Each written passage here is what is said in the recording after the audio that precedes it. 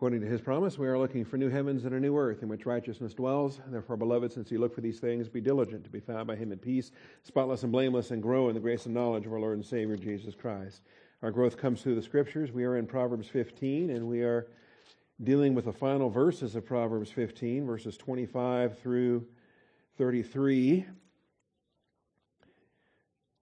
They are disconnected poetically, and yet they are connected thematically. That is, they carry a theme in common related to the building of a house and a home life that we start to see here in verse 25.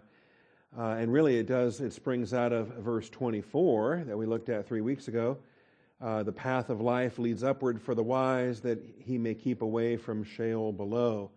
That if you have a biblical lifestyle that is conducive to avoiding the early death that comes about when you pursue a non-biblical lifestyle, what I like to call a death style. It's not a lifestyle. If it's unbiblical, it's a death style. And pursuing a death style then will lead to an earlier arrival at Sheol. But living the straight and narrow, following God's precepts, will keep you away from Sheol below. And all the principles there. This is what we looked at when we were dealing with main point 17.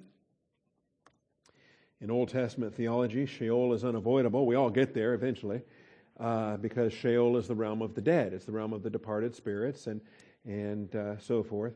But when you're a believer walking the path of life, you steer clear from the sins that lead to premature departure from physical life. And so you keep yourself away from the fast track. It's like when you go to Disney and they have the fast track lines you can go to and so forth. Well, you don't want the fast pass, line to Sheol by committing such sins. Anyway, so we had some subpoints on that, and I was just reviewing the audio to try to remember how far we got. We finished it. We finished A, B, and C, and even C had a couple of subpoints. Although Jesus subjected himself to the penalty of death, he could not be subject to the power of death. And he was not abandoned to Sheol, as per the prophecy of Psalms 16 and verse 10. He arose in victory. He led captivity captive. He now sits at the right hand of power, the right hand of the majesty on high. And I believe we covered all those verses as well, including Acts, Ephesians, and Hebrews. In any event, I think we can move on and now start looking at personal home life. Starting in verse 25, wisdom spotlights the Lord's personal interest in houses and boundaries. Wisdom spotlights the Lord's personal interest in houses and boundaries. The two halves of verse 25, the A and the B portion of the verse. The Lord will tear down the house of the proud. But he will, and then the B portion, but he will establish the boundary of the widow. And so the poetry here does two things. It looks at the house and it looks at the boundary. But really it's the same thing that it's looking at. It's talking about the proud, it's talking about the humble, summarized there by the widow. And the whole thing comes together to show that the Lord takes a personal interest in our home life. He is involved in our homes, and we want to be clear on that. All right, so before we get started this morning, let's take a moment for silent prayer, calling upon our Father in his faithfulness to direct our study today. Shall we pray?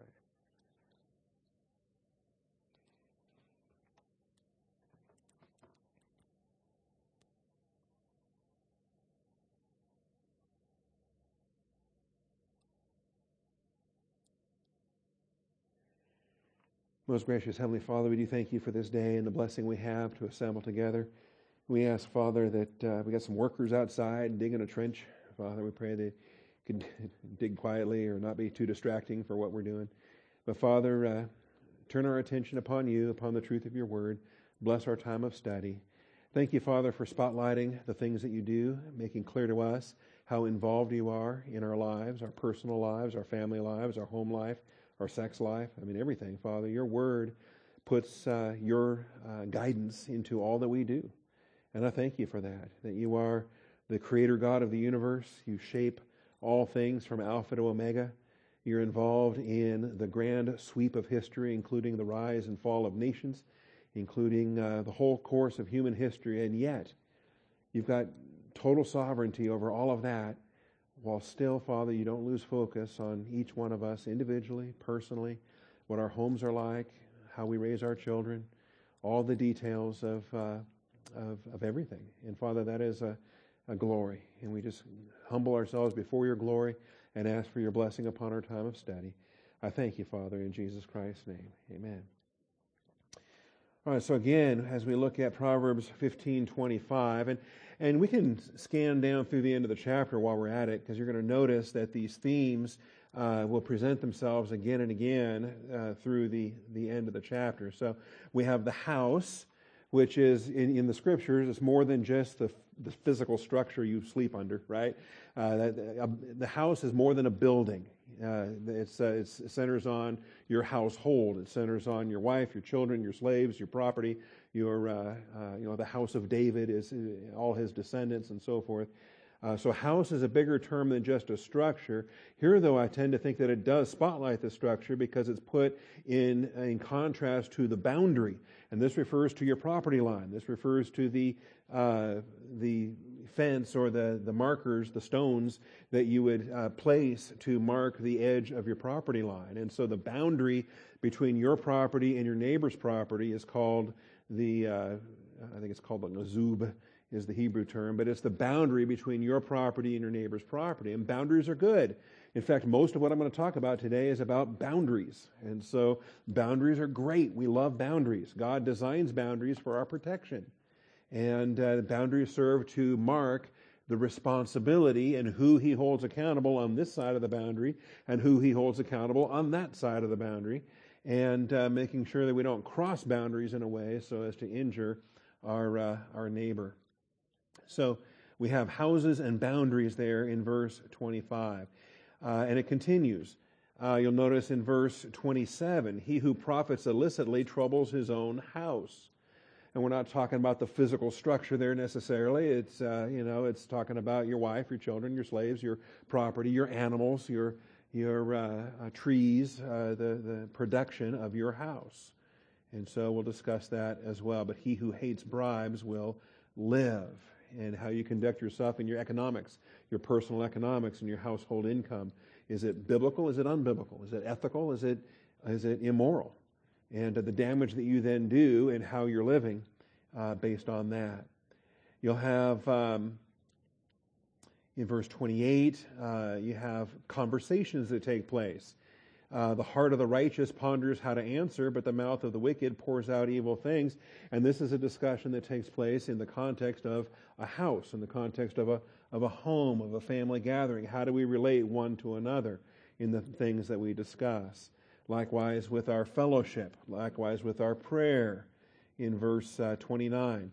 Likewise with our nutrition and our health in verse 30. Bright eyes gladden the heart. Good news puts fat on the bones. And we've got another dwelling term in verse 31. He whose ear listens to the life-giving reproof will dwell among the wise. And all of this whole segment here of chapter 15 is centered on where we dwell, where we live. And so you have words like live, dwell, house, boundary. All these expressions is really setting a common thematic or theme in the closing verses here of this chapter. He who neglects discipline, this is family discipline, structured child discipline, despises himself, but he who listens to reproof acquires understanding. The fear of the Lord is instruction for wisdom, and before honor comes humility. All right. Anyway, that's what we're going to be looking at as we bring together these details here in Proverbs 15. For today, though, we're going to be talking about houses and boundaries, mostly boundaries, from verse 25. So the Lord will tear down the house of the proud. And so you have a proud person, and part of how he boosts his own self-esteem, part of how he puffs himself up in his own pride is the house that he can build for himself. The income that he attains to, if he has, his barns are too small, he's got to tear them down and build bigger barns. He has all this stuff that he's accumulated. And then he can say to himself, self, I have many good things laid up. And he's very pleased with everything that he's done. And he has created this huge house, so much so, you come into some passages of pride whereby the person now believes that he's untouchable, that there's no harm that can befall him, that he's now, whatever might happen, he's insured for everything. It's all covered. He's got savings. He's got resources. There's no harm that can befall him that he can't, deal with and provide for. And there's a great arrogance that comes with that when you lose the fear of the Lord and you forget that God and the God of grace is the one that provided this for you in the first place. The Lord gives, the Lord takes away. And if you think that you've done this yourself, then that's arrogance. That's Nebuchadnezzar walking around on his roof and saying, look at Babylon the Great, which I have built, by my own glory, and so forth. And so in those circumstances, don't be shocked when the Lord comes along and pops your bubble. When the Lord comes along and tears it down. Tears down the very thing you're taking pride in so that he can open your eyes to that pride issue.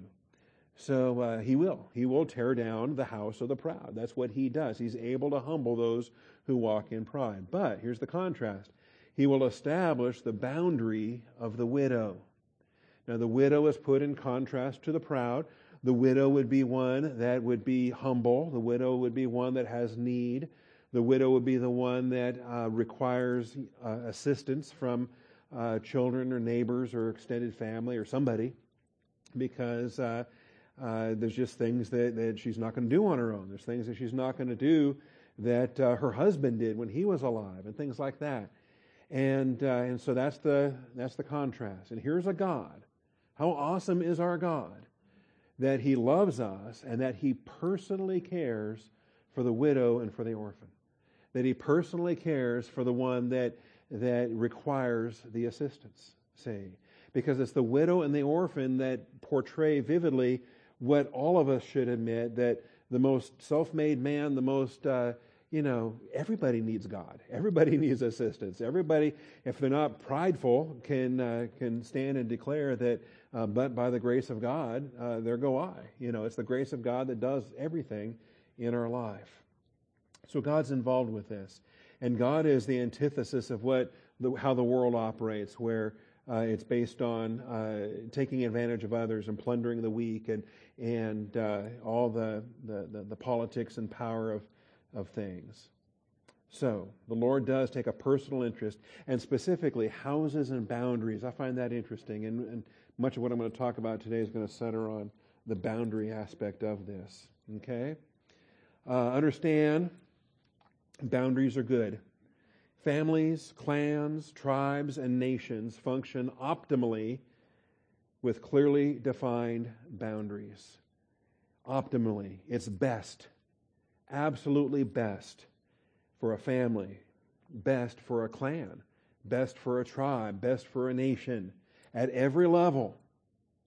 It's best. And within families too, there's subdivisions within families too, where you want to have the boundaries established and clear, where we know where the lines are drawn. We know what the responsibilities are. We know when you overstep your bounds, how is that determined, so that there's no hard feelings and everyone's all up front in agreement.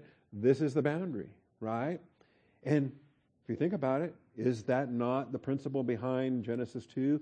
And for this reason, a man shall leave father and mother, cleave to his wife, the two shall become one flesh. That is the establishment of a generational boundary that says that you are now entering into your own generation. You're no longer under the parental authority, that you are now a husband and wife in marriage, and now you have your boundary. And, of course, you still love mom and dad. You're still in relationship with mom and dad. But the boundaries are now in place whereby mom doesn't tell your wife how to be a wife or how to run your marriage or how to clean house or cook your food or whatever you're doing. Your wife is your wife. And mom is not her tyrant. And dad is not your tyrant, or vice versa, or however all that works. The problem that happens in a lot of cases, marriages become a train wreck because they never left their mommy and daddy. They never left their parents, and their parents, they stood at the altar and made vows to one another, and they brought their parents into the wedding with them, into the marriage with them. And boundaries are a blessing. So family boundaries, clan boundaries. And of course, the ancient world has more than our modern world in extended clans and the connections there. But still, there's applications we can make even in the modern world. tribes and nations. When you have the clearly defined boundaries, that solves so many issues. God appoints them. He maintains them. He changes them. He even ends them in His sovereign will. And I love using Acts 17:26 because to me it encapsulates the whole canon of Scripture in one verse. Right? All of Genesis through Revelation. You can, of course, find many other passages to relate to this. But you have a summary statement that shows God's sovereign control of human history. And it's found when Paul's preaching in Athens at on Mars Hill here. You've heard of the tomb of the unknown soldier. This is the temple of the unknown God that they had there in Athens. And Paul was kind of amused by the process and said, let me tell you about this God you do not know. Because there's only one God, and He doesn't need your temples. So Acts 17, if you're familiar with this text. Paul stood in the midst of the Areopagus and said, Men of Athens, I observe that you are very religious in all respects. For while I was passing through and examining the objects of your worship, I also found an altar with this inscription, to an unknown God. You know, if you're going to be polytheistic, if you're going to make sure that your town is covered with every temple imaginable, every God you know about, this is kind of the, hedging your bets. This is just in case you missed one. Go ahead and build this one too. To an unknown God. Therefore, what you worship in ignorance, this I proclaim to you. Let me tell you about the God you do not know. The God who made the world and all things in it, since He is Lord of heaven and earth, does not dwell in temples made with hands. Now, keep in mind, does not dwell. Okay? The idea of dwelling, the idea of living, the idea of where do you, it's more than just a residence. It's more than where you reside. It's where you dwell. I like the word dwell. It says too old-fashioned, dwell. Okay? Because some people don't dwell where they live. Some people don't, it's about where you have refuge, where you have comfort, where you have acceptance, where you have love, where you have nurture and family, where you have fellowship in the Word of God. All right, that's where you dwell. Okay? And it's a place of the greatest intimacies. It's a place of the greatest blessings. It's also a place of the greatest hurt, the greatest anguish and heartache. It's going to happen in your home. And that's dwelling. And keep in mind that we're talking about the living God. And the living God dwells. Ever think about that? He dwells. Where does He dwell? Where does He have love and acceptance and fellowship and family and belonging and comfort? God dwells. He dwells in you. He dwells in me. He dwells in each one of us in the body of Christ. He's the living God, and He dwells. Anyway, He's involved in our lives. He's involved in our personal life. He's involved in our national life. He's involved in all of human history. So He made the world and all things in it. He is Lord of heaven and earth. He does not dwell in temples made with hands, nor is He served by human hands as though He needed anything, since He Himself gives to all people life and breath and all things. He is the source of everything. And He made from one man, or one blood, is the King James. He made from one. There's no noun even in the Greek. It's just the number one. He made from one. One man, one blood, one person. I kind of like the one blood. I'm not overly King James fond, but I do like one blood, because to me, this solves all racism in the world. There's no, racism is over and done with. We all have the same Adamic blood flowing through our veins. But He made from one every nation of mankind to live on all the face of the earth. Okay? To live. So the national life of every nation. Those that are here today, those that aren't here anymore. He's in charge of all of that. So, the Hittite nation, or, the Aztecs, or the whatever, the Cherokee, the, Comanches. There's some nations I'm glad aren't here anymore. Because they were ruthless and bloodthirsty and savage, and I'm thankful that, because we live in a part of Texas that had a lot of Comanche raids, And it's better these days. All right. But God's in charge of this, to live on all the face of the earth, having determined their appointed times and the boundaries of their what? Habitation. Okay? Habitation. What's a habitation? This is where we dwell. This is the place of our dwelling. This is the place of our family life, where we live, where we sleep, where we eat, where we raise our children, where we grow old. Okay? And so everything from birth to death and in between is a part of our dwelling. It's a part of our habitation. And the Creator God of the universe is interested in all of that. Isn't that amazing? You know, and this is pretty unique, I think. Biblical Christianity stands out in a lot of ways.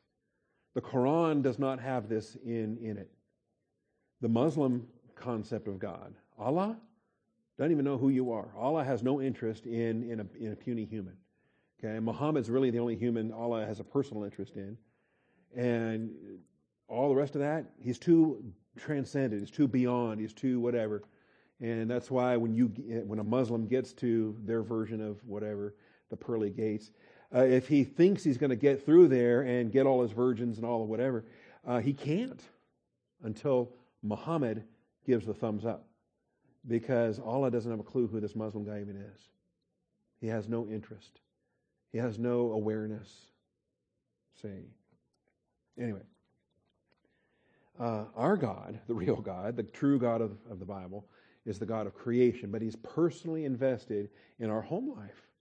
In where we live and how we live and who we live with and what we're doing in the home. Are we training up the next generation in the nurture and admonition of the Lord? Do our children know the Scriptures?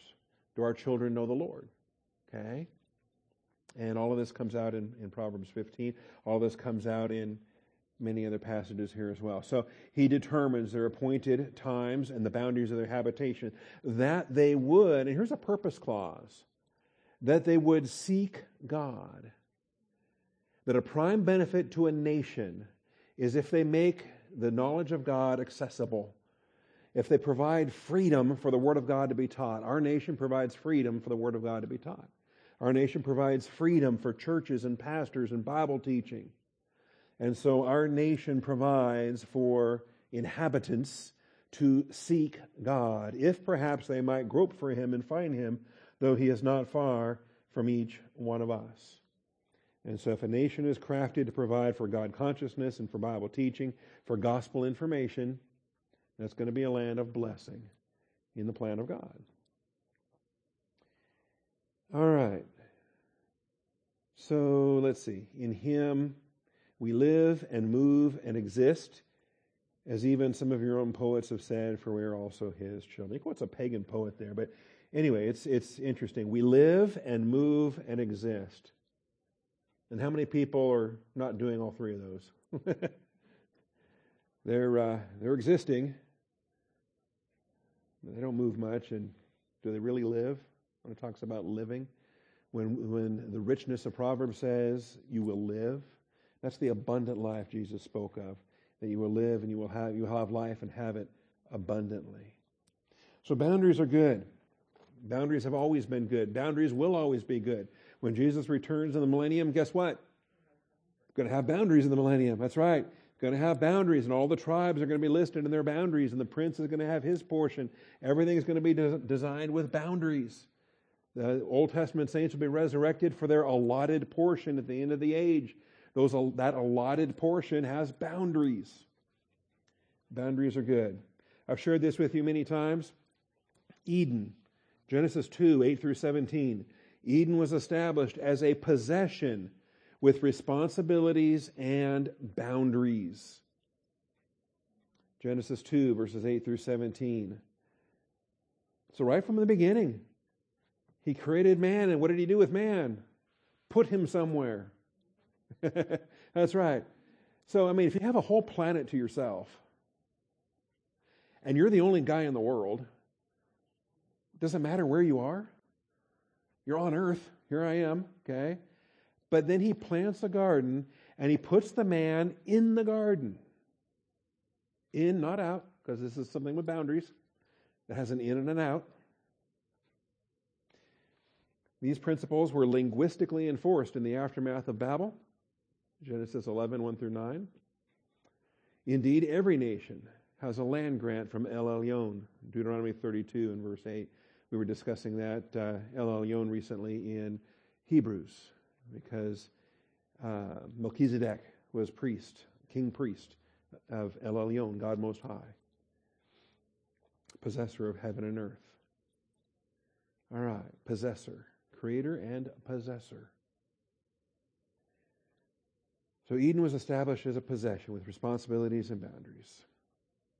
This and everything on this slide is under maximum satanic attack in our generation.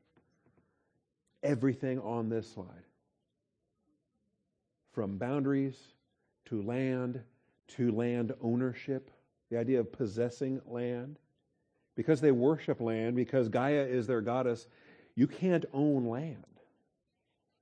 And the idea that you own land, they will attack and hate and reject and say, oh, well, that's just patriarchy, right? It's like owning your women, owning your children, we don't own people anymore. We abolish slavery. We abolish parenting. We abolish marriage. We abolish everything. We're now, and what goes with that is land ownership, okay? And if you claim that you have sovereignty, if you claim that you have rights, if you claim that you can, well, you're just an exploiter. You're exploiting the land. You're stealing, from the fruit of the trees or the oil or the mineral rights or whatever. You're raping the land. Okay? Anyway, maybe you have not been exposed to quite the number of lunatics that I've been exposed to, but they're all out there. Trust me, they're out there, and they will glorify the illiterate, savage cultures that Native Americans, other cultures that didn't have land ownership. Because they lived at peace with nature, they were in harmony with blah blah blah. All of that is just lies. They fought over land all the time. They fought over rivers. They fought over things. They would conquer. They would burn. They would rape and pillage and different things. Before this was Cherokee land or Comanche land, it was somebody else. And then the Comanches came and raped and pillaged and took the land. In any event, let's stick with the scriptures. The idea of a possession. To possess something. What does possess mean? Ownership, yeah. Possess. Think of potent. Think of omnipotent. If you possess, that means you have the potens. You have the power. You have power over what you possess. So if you possess something, then you have power over it. I possess this pen. I can use it. I can enjoy it. If I want to, I can break it. I can give it away. But I have total power over this pen because I possess it. Possession. Land possession. Let's look at Genesis 2. Responsibilities and boundaries. And they are good.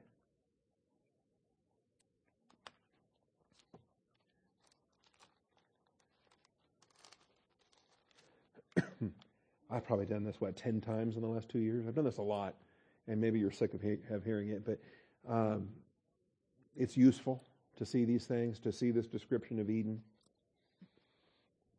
So Genesis 2, he's done working, he's going to rest. He blessed the seventh day and sanctified it. Day 7 is special. In fact, Big Bang evolutionists can't explain the 7-day week. Why did every ancient culture have a 7-day week? There's nothing with sun, moon, and stars or planet. There's nothing astronomical that divides the week into 7. And yet, God did so. So the Lord God formed man, verse 7, of the dust of the ground and breathed into his nostrils the breath of life. Man became a living being, a living soul. And the Lord God planted a garden toward the east. All right, so we have locations, we have directions. And he planted a garden towards the east in Eden. And so now we have a name. There is a name, a proper name that designates a place. This is a locative term. Eden. And there he placed the man whom he had formed. And so we have a place, and the man has been placed. And out of the ground the Lord caused to grow every tree that is pleasing to the sight and good for food, the tree of life also in the midst of the garden, and the tree of the knowledge of good and evil. And so there are places and there are things that are there and there are things that are not there. In the midst of means that's where it is. That's where the man is. Now a river flowed out of Eden to water the garden, and from there it divided and became 4 rivers. And this is where we start to see the boundaries, and we start to see the purpose, and why even to this day waters form boundaries between many places, many nations, and water rights get fought over. Wars are fought over water. Because, when one nation is stealing too much water and then the other nation can't irrigate their crops, and you got to have agreements about that, about how much is yours and how much is ours, and we're sharing this, and we got to manage this. And because, believe me, Jordan and Syria would starve Israel of all their water if they could. All right. So the name of the first is Pishon. Now, why do rivers have names? Why do places have names? Why do people have names? Why do animals have names? Or animals, do they have names? We give them names. But Adam named the animals. God is giving the names of the places, of the rivers. And so the first river is called Pishon. It flows around the whole land of Havilah, where there is gold. So we have names. Pishon is not one of these other rivers. It's a separate river. It's identified by name. It is a place, and it is identified by name. And it has a direction, and it forms boundaries. The land of Havilah. Havilah is not Eden. Havilah is Havilah. Eden is Eden. And notice Havilah has gold. That is a possession. That is a provision. That is a feature, a God-given feature. The godless would call it a natural resource.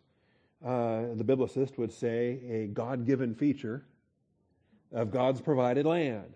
The gold didn't just accidentally show up there in a big bang cosmic accident of, I guess that's where the gold landed. All right, where the river accidentally flowed to. God's in charge of all of this. And then the gold of that land is good. The bdellium and the onyx stone are there. More resources. Man, I was back there, and I couldn't be an Edenite if I'm not Adam or Eve. If I'm Cain or Abel, I'd be looking at Havilah. Say, Dad, I think it's time for me to leave home now, and Havilah looks okay. The gold of that land is good. All right, now the name of the second river is Gihon. I mean, what's the big deal? Why do these rivers need names? Who cares if it's Gihon or Pishon? Now, river's a river, isn't it? No. Every river is named. Every river has a purpose. Every river has a design for what it waters, the boundary it forms, other things. In the modern times, it produces energy. Hydroelectric power can come from some of these rivers. All right. Gihon, it flows around the whole land of Cush. All right, Cush is not Havilah, Cush is not Eden.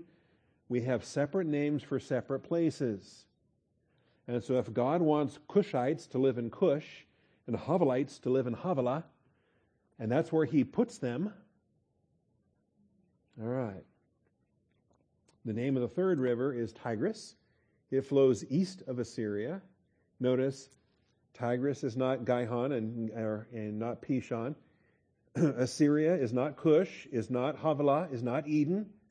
Different river names, different place names. The fourth river is Euphrates. All right, so the Lord God took the man, put him into the Garden of Eden to cultivate it and to keep it. So what business does Adam have in Havilah or Cush or Assyria? God put him in Eden. God put him in Eden. Okay? And so there are responsibilities. There are duties. There are expectations. And commanded the man, saying, from any tree you may eat, but from the tree of the knowledge of good and evil you shall not eat, for in the day that you eat from it you will surely die. So he has provision. The trees belong to him. He can eat. The fruit is his. He can eat. All right. Then here come the animals. He doesn't have a helper yet. The rest of the story is there. All right. Interesting, isn't it? The man doesn't name the rivers. Man's not naming the places. Man's not naming. This is God's preview. This is God's prerogative. This is what God does. He establishes boundaries. He appoints them, maintains them, changes them, even ends them in His sovereign will. When He decides, you know what? Cush is going to conquer Havilah, and now we're going to have a greater Cush, and we're going to have no more Havilah. Havilah is done, for example. I don't know. And the Havilites, they're not going to be Havilites anymore. They might be Havilite descendants, but they're going to be Cushites of Havilite ancestry that are now going to be living in Cush, that are now going to be intermarrying with the Cushites, that are going to now have, their descendants. What are their descendants going to be? Are their descendants going to be hyphenated Cushite Havilite? All that insanity started in modern times. All right, the subjected people became the conquering people. And yes, they could for generations they could maintain a past legacy or a past identity, culturally speaking. But generally speaking, they no longer had a nation. They no longer had sovereignty. They no longer minted coins. They no longer engaged in treaties or commerce. They became a subject people that were absorbed by the conquering culture. All right. These principles were linguistically enforced in the aftermath of Babel. So we get through Noah, we get through the flood, and then when Ham, Shem, and Japheth start populating after the flood, we have rebellion against the will of God. So Genesis 11. And after the flood, they were told to go forth, to replenish the earth, to be fruitful and multiply. And instead of going forth, they congregated. Instead of spreading out, they had the whole world to roam. And I would put forth that according to the pattern, that's not recorded, but according to the pattern that we have, my suspicion is that Ham, Shem, and Japheth were pointed in different directions. And that the God of Shem was going to be the source of blessing for them. Japheth was going to be blessed by the God of Shem. But now what we see is, and if you spend time reading the 70 nations of Genesis 10, you'll notice this. There's 3 broad divisions in Ham, Shem, and Japheth, and then there's 70 total divisions among those 3. The national origins of all of these. Now, I don't know that I want to read. Well, I guess, yeah, let's look at chapter 10 and then chapter 11. The sons of Japheth in 10:2, and they're listed there: Gomer, Magog, Madai, Javan, Tubal, Meshach, and Tiras. The sons of Gomer, Ashkenaz, Rephath, Togarmah. Sons of Javan, Elishah, Tarshish, Kittim, and Dodanim. Now notice, from these, the coastlands of the nations were separated into their lands, every one according to his language, according to their families, into their nations. And you're going to see that repeated again and again and again. And in chapter 10, it's just statement of fact. Chapter 11 gives us the background and tells us the story of how that happened. Okay? So chapter 10, really chapter 11 precedes chapter 10, but we have the listing here in chapter 10. Separated into their lands. Notice that? So Gomer's lands are not Tubal's lands. Elishah's lands are not Dodanim's lands. They have their lands. And lands are good. Boundaries are good because they're separated. Everyone according to his language. And that was linguistically enforced in the Babel dispersion. According to their families into their nations. And so you have families and clans, tribes and nations. Those are the divisions. Okay, this verse doesn't mention the clan or tribe, but families and nations as far as that goes.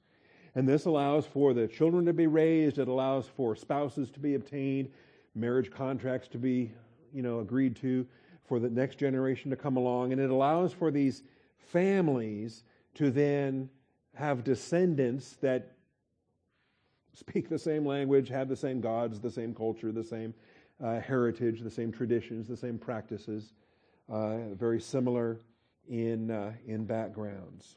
Anyway, as far as that is designed. Let's see here. So that's the Japheth line in verse 6. Then we get to Ham. Cush. By the way, it's the same spelling as the land we saw in chapter 2. Mizraim, that's Egypt. Put in Canaan. And the sons of Cush were Seba and Havilah. Same Havilah. I'm pretty sure it's the same Havilah in Genesis 2. And Saba and Ramah and Sabtaka. And the sons of Ramah were Sheba and Dedan. Cush became the father of Nimrod, became a mighty one on the earth, a mighty hunter before the Lord or against the Lord, however you take that preposition. And he becomes a proverb like Nimrod, a mighty hunter against the Lord. The beginning of his kingdom was Babel and Erech and Akkad and Calneh in the land of Shinar. Now, we start to see some things here, because not only do we have descendants of Ham, but we start to have activity and a great hero, a great Lord that stood opposed to Yahweh. And he has a kingdom. Is this our first use of kingdom in the Bible? I'd have to search for that. Babel, Erech, Akkad, Calneh in the land of Shinar. Well, where's the land of Shinar? Who's Shinar? Who was Shinar's dad? Was that Ham, Shem, or Japheth? Where does Shinar come from? Where did this name come from? If I'm going to conquer my neighborhood and give it a new name, I'm going to go conquer Jollyville and I'll call it Bob. Okay? Well, I suppose I could do that, but then somebody else may come along and say, you don't own this. And who do you think you are renaming this land anyway? But he conquers these cities and he calls it Shinar. And from that land he went forth into Assyria. Well, that's not his land. And built Nineveh and Reboth-ur and Calah. See, but now he's expanding his empire. And Rezin between Nineveh and Calah, that is the great city. Well, Nimrod, that's a character, and we're going to see this. And Babel, founded by Nimrod, the beginning of the Nimrod empire is Babel, and Babel is the headquarters of the global religion against Yahweh. And that's what God judges in chapter 11.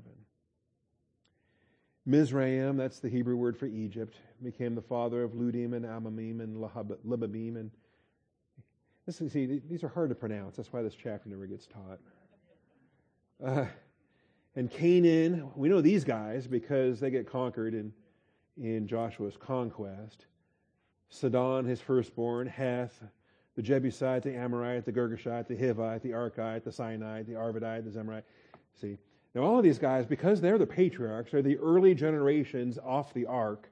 They're the early generations. And so when they got married and moved and set up their spot, it got named after them. So the land got named after the patriarch. And it's probably why, since modern-day feminism is so hostile to the patriarchy, why not only do they hate the patriarchy, but even patriotism comes from patriarchy. It comes from your loyalty to the fatherland is patriotism. And people don't want to be patriotic anymore. All right. The territory. So we have families spreading in verse 18. The territory of the Canaanite extended from Sidon as you go towards Gerar. So there's limits, because if you go too far, well, now you're getting too close to the neighbor, and now that's their territory. These are the sons of Ham, according to their families, according to their languages, by their lands and by their nations. By their lands and by their nations. All right. So families, languages, lands, and nations.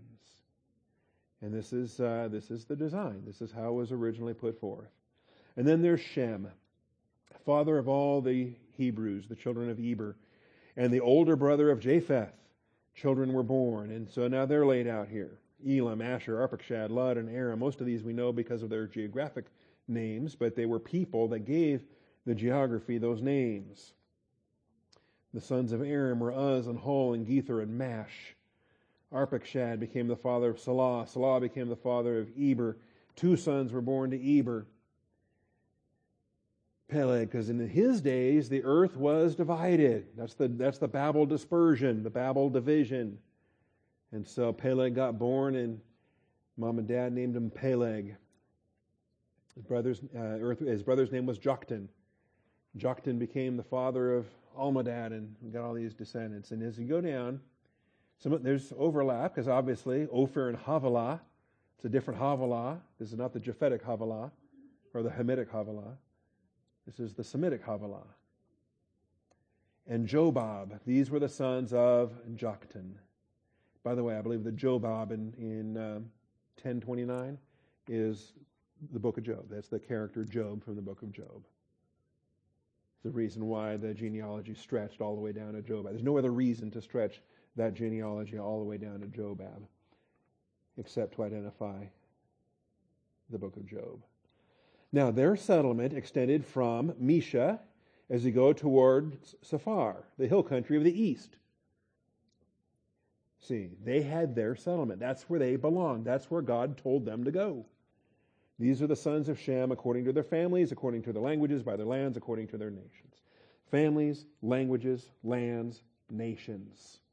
And this is what it's about. This is what the world was designed. This is by God's design, so that we can that each people group can handle themselves, can rule themselves, can have good boundaries between them and their neighbors. Aspects there. So, these are the families of the sons of Noah according to their genealogies by their nations, and out of these the nations were separated on the earth after the flood. And by design, he said, go forth and multiply. But then, of course, they rebelled. The whole earth used the same language and few words, the same words. Okay? I mean, think about it. English wasn't around yet, or French, or German, or any of that. What do they speak? Well, what did Adam and Eve speak? God made them, and God talked to them. They spoke to Him. What language were they speaking? The rabbis all insisted it was Hebrew, and who knows, But to me, I mean, it's kind of irrefutable. God said, "Wahi or, let there be light," and there was light. The first words of God were in Hebrew. Wahi or, let there be light. So since God spoke Hebrew and Adam spoke Hebrew, the rabbis all insisted that the original language, pre-Babylon, pre-Tower of Babel, was Hebrew. And then after the Tower of Babel, he scattered everybody else's language, but he left Hebrew to the Hebrews. Anyway. Boundaries. So, same language, same words. As they journeyed east, they found a plain in the land of Shinar. And again, where did that name come from? Did God name it Shinar? Did they name it Shinar? Now, I expect after the flood, geography was totally different anyway. There's a whole lot of discovery about, what's left. Where do those rivers go that used to go? And, the whole world's underwater, so there's no rivers. There's just a planet underwater. And then the water descends, and now water starts flowing places. And those four, Eden's not even there anymore. Those 4 rivers, Tigris and Euphrates, either are the same or get renamed. There are modern-day Tigris and Euphrates rivers, but we don't know that they're the same as the pre-flood Tigris and Euphrates. And there's no more Eden. There's no more tree of life with an angel guarding it. All that's done with the flood. So the land of Shinar, wherever that was, and they settled there, and they said to one another, "Come, let us make bricks and burn them thoroughly." They used brick for stone. They used tar for mortar. Of course, these guys were geniuses.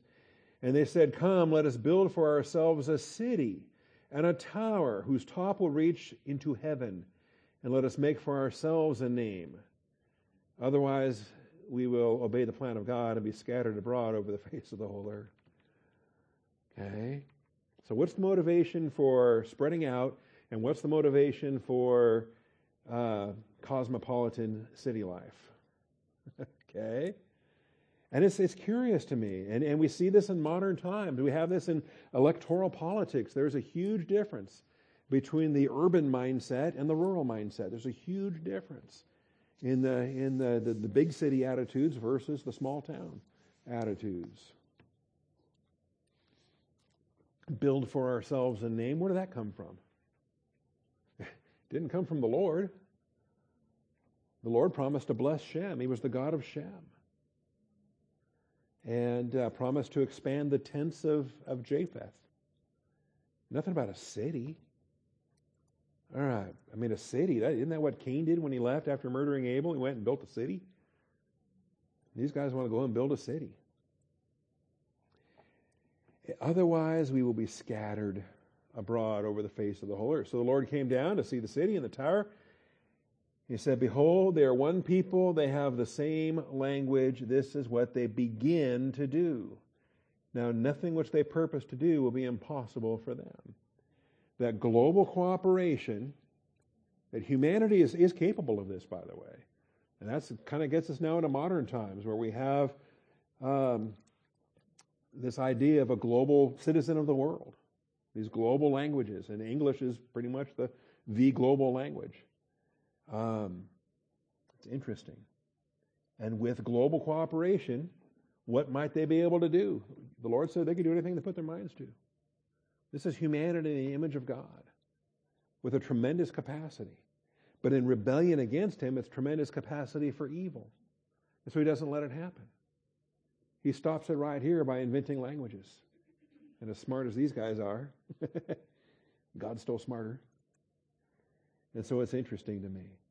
I think the whole thing with League of Nations, United Nations, World Trade Organization, all these modern attempts are trying to undo Genesis 11.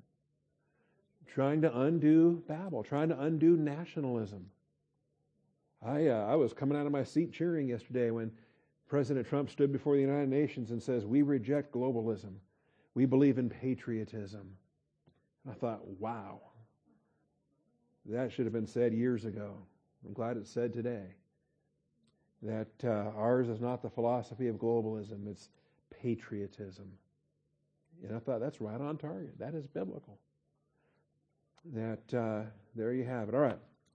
So, let us go down and confuse their language so that they will not understand one another's speech. So the Lord scattered them abroad from there over the face of the whole earth. And they stopped building the city. And so He comes down and He starts to scatter the people. Now, how does He do this? Well, He creates these languages. And I believe, based on what we read in chapter 10, He did so on the basis of families, clans, tribes, and nations and people.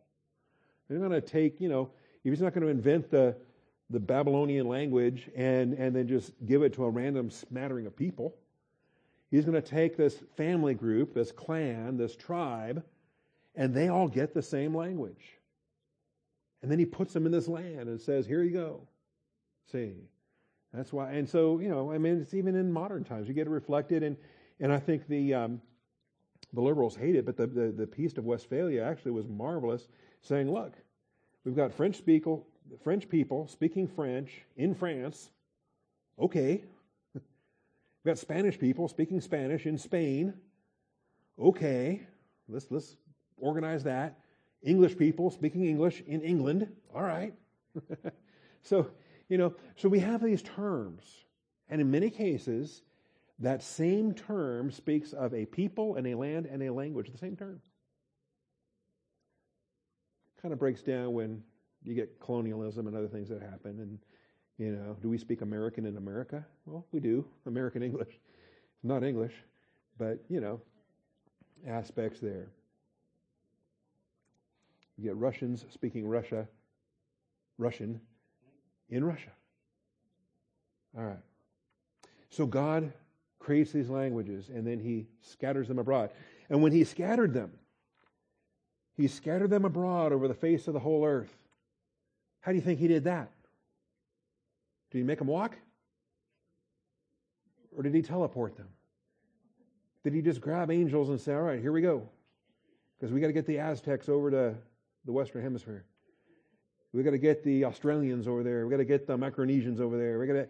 And so Anyway, to me, it makes perfect sense. I just read the Bible and say, oh, okay, I got it. If you don't believe in the Bible, then you got to invent some kind of an Alaskan land bridge thing and some kind of an ice thing and all this nomadic crossings from Asia into Alaska, and then they walked down to wherever. And I mean, okay, they invent these stories and whatever, but whatever. So, these principles were linguistically enforced in the aftermath of Babel. Indeed, every nation has a land grant from El Elyon, Deuteronomy 32 and verse 8. And you could add to that if you want Acts 17:26 again, which we saw. He's in sovereign control over the times, appointed times and boundaries of their habitation. Deuteronomy 32:8, verse 7 says, remember the days of old, consider the years of all generations. Ask your father, he will inform you. Your elders, they will tell you. When the Most High, here's El Elyon, gave the nations their inheritance, when he separated the sons of man, he set boundaries of the peoples. God knows what he's doing. He says, all right, you guys, you Java people. What are Java people? You Gomer people, you Togarmah people. This is Togarmah. You are Togarmah. You're speaking Togarmah language. You're living in Togarmah land. These are your boundaries. This is you. So take care of your business and be nice to your neighbors. And there you go. He set boundaries of the peoples according to the number of the sons. This says sons of Israel. It should say sons of God. There's a Hebrew manuscript question there. Is it B'nai Ha-Yisrael or is it B'nai Ha-Elohim? And then the best manuscripts have B'nai Ha-Elohim, and the later manuscripts changed it to the sons of Israel. Either way, does not change the fact that God created 70 divisions of Gentile humanity across this world. 70 divisions of Ham, Shem, and Japheth after the flood. And there you have it. Within, subpoint C, within national and tribal boundaries, clans and families recorded houses and boundaries by deed. Within national and tribal boundaries, clans and families recorded houses and boundaries by deed. Genesis 23:17 is quite interesting. This goes back to 2000 BC. This goes back a very early time in human history to Abraham's day. 10 generations after the flood? Genesis 23:17.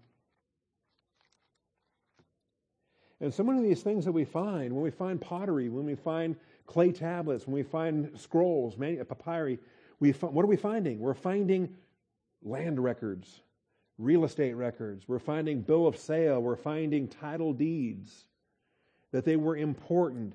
They've always been important. They've always been maintained. They would have a storehouse where these things were. Sometimes it was a temple. Sometimes it was a government building. But they would have a place where these records were kept so that my title deed was secured by the authority of the state. And here's Abraham, who God said, all this land is yours anyway, but he is waiting as an heir of promise. And so in the meantime, what does he do? In the meantime, he conducts business. He buys a plot of land, and he secures the deed. So Ephron's field, which was in Machpelah, which faced Mamre, the field and cave, which was in it, and all the trees which are in the field that were within the confines of its border, were deeded over to Abraham for a possession in the presence of the sons of Heth, before all who went in at the gate of the city. Everything was notarized, everything was logged, everything was done, everything was recorded, the deed was handed over. Witnesses, legal proceedings. It is a legal proceeding. Property purchase is a legal proceeding. Immigration is a legal proceeding. All of this centers on land.